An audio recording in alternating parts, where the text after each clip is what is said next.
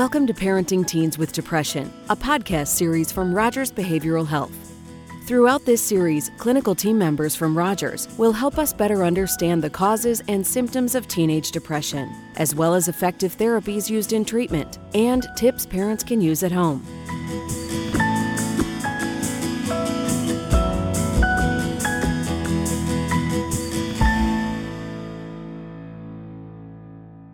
In this episode of the podcast, we'll hear from Dr. Peggy Scallon, Medical Director of Residential Care for Teens with Depression at Rogers, and therapist Harshita Desai about the impact screen time is having on our teenagers today. Hi, Dr. Scallon. Thank you for joining me today. Thanks, Harshita. It's good to be here. So today we're going to talk about screen time and what we're going to be recommending for parents. So I just want to start out with asking, why are we so worried about screen time with youth today? Well, the amount of time that kids spend using screens is staggering. So recent estimates put the number of hours that kids use screens between 9 hours a day to almost continually using screen time. We know that kids often go to bed with their phones under their pillow or in their hand. And we also know that the rates of anxiety, depression, and suicide are showing dramatic differences in the past 7 to 10 years, which does seem to correspond to the time that kids are spending much more time on electronic devices. So when kids are using screen time excessively like this, not only can the content be harmful in terms of relational bullying or inappropriate content, but we also know that they're missing out on normal life and normal development that they should be doing. In a sense, there's an opportunity cost. And so very important things like sleeping or getting exercise or being with their family or face-to-face socialization are not happening like they used to with teens. And kids are showing that lapse in time. It's affecting their levels of anxiety. They feel less certain about themselves. They feel that they're more socially anxious because they're aware when they're missing out on things. And they feel uncomfortable because they haven't spent as much time and as many hours with their peers engaging in play or socialization. There's good evidence that kids are not doing things that they used to do in adolescence, like getting a part-time job or spending as much time reading books or doing their homework or learning to drive. And we wonder what will happen when those kids approach adulthood and they become overwhelmed that they're missing some of the skills that they need to effectively become adults. Would you also be able to tell us what you mean by screen time? Sure. By screen time, we're referring to many things, primarily smartphones or mobile devices, because we know that most kids have those and also carry them with them. So those are the most powerful. But we're also referring to things like television and gaming systems. So how do you see this in your practice? On our unit, we see kids who have become totally immersed in the use of electronics to the degree that they're no longer participating in their normal activities. Often they've stopped going to school, they've stopped socializing with friends or their family, they're staying in their bedrooms, and sometimes they're even not showering or not doing their homework. I've seen it happen where parents can try to limit the use of electronics, and big conflicts or fights can ensue between parents and kids because of that limit setting. So what would you recommend to parents to try with their kids at home with electronics? Absolutely. Well, we recommend that parents become more aware of their kids' use by monitoring that and tracking the amount of time they're spending on screens. Often that is surprising and staggering when parents actually write down the number of hours that kids are using. And kids can often be secretive about this. So monitoring the amount of time, monitoring the games and the apps that they use. And if these are problematic, we recommend that parents establish a set of rules and then review these with kids.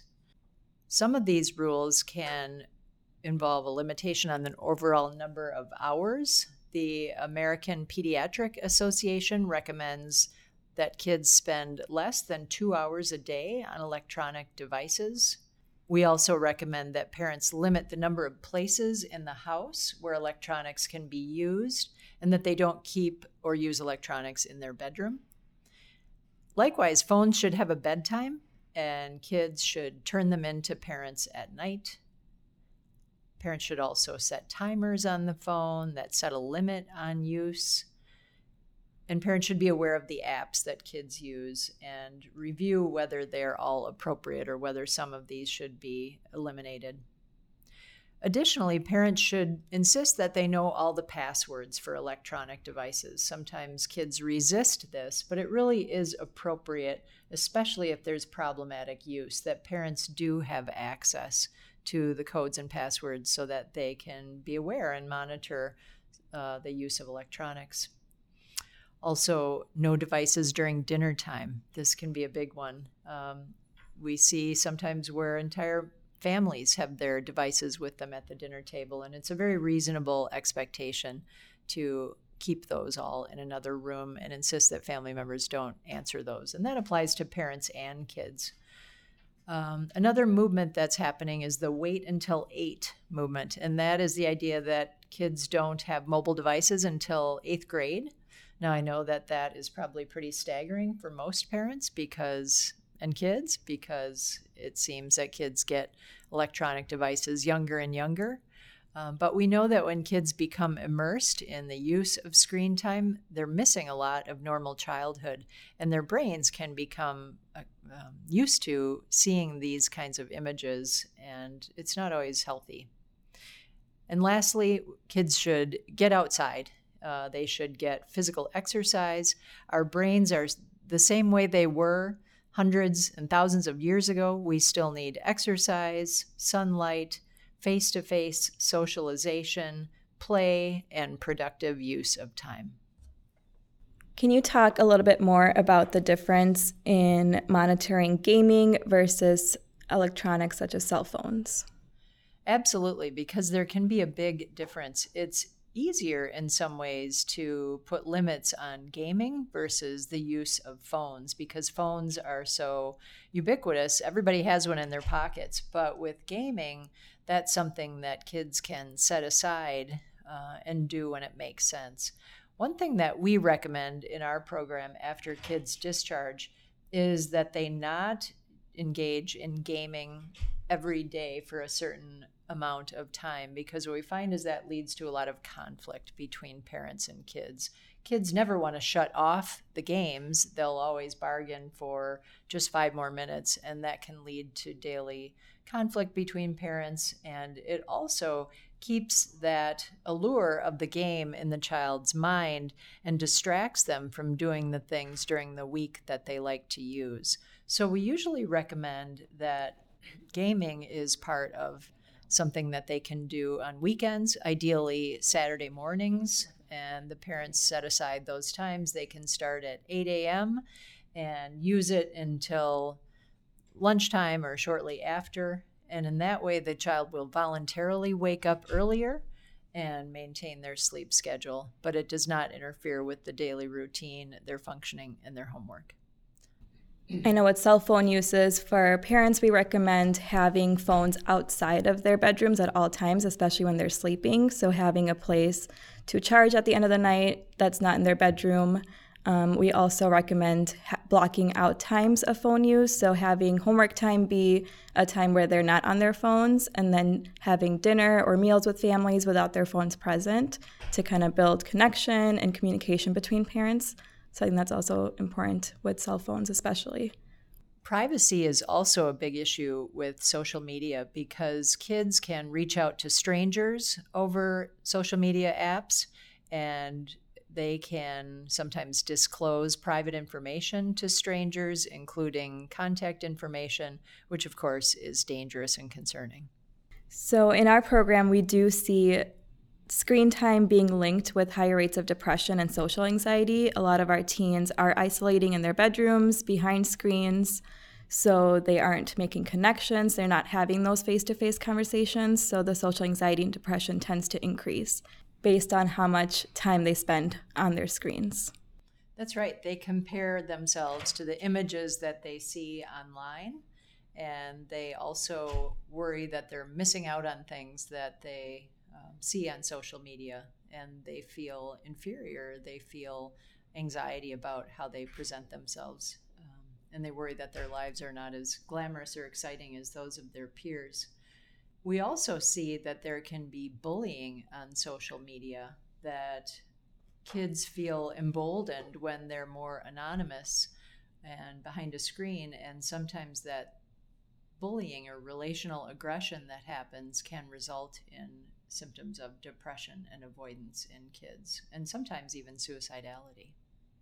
So we know depression and anxiety is related to screen time, and we also want to encourage parents to lead by example. So we want parents to be putting down their own phones, turning off the TVs, putting down their own electronics, to be present and encouraging their kids to do the same. We want kids to see real life examples of how to do this. Absolutely. So to summarize, we know that the use of screens and electronics can enhance people's lives if used appropriately, but if they're not monitored, they can become a detriment and can also contribute to anxiety and depression in kids. So to summarize, we offer these examples to parents. They should monitor the amount of time that their child is using screens. They should monitor the content. Screens should be used in public parts of the house and not in bedrooms. There should be a bedtime for all screen use. Meals should be without screens for all members of the family. And we also suggest that parents absolutely have to lead by example. Kids are watching us all the time, and we are often, many of us, tethered to our phones and screens. And it's important that we demonstrate to kids how to shut them off, how to live life, how to engage in other activities that are healthy, and to prioritize our time so that we can live the lives that we want to live. Thank you so much, Dr. Scallon, for joining me. This was very insightful and really important for parents to hear about. Thanks, Harshita.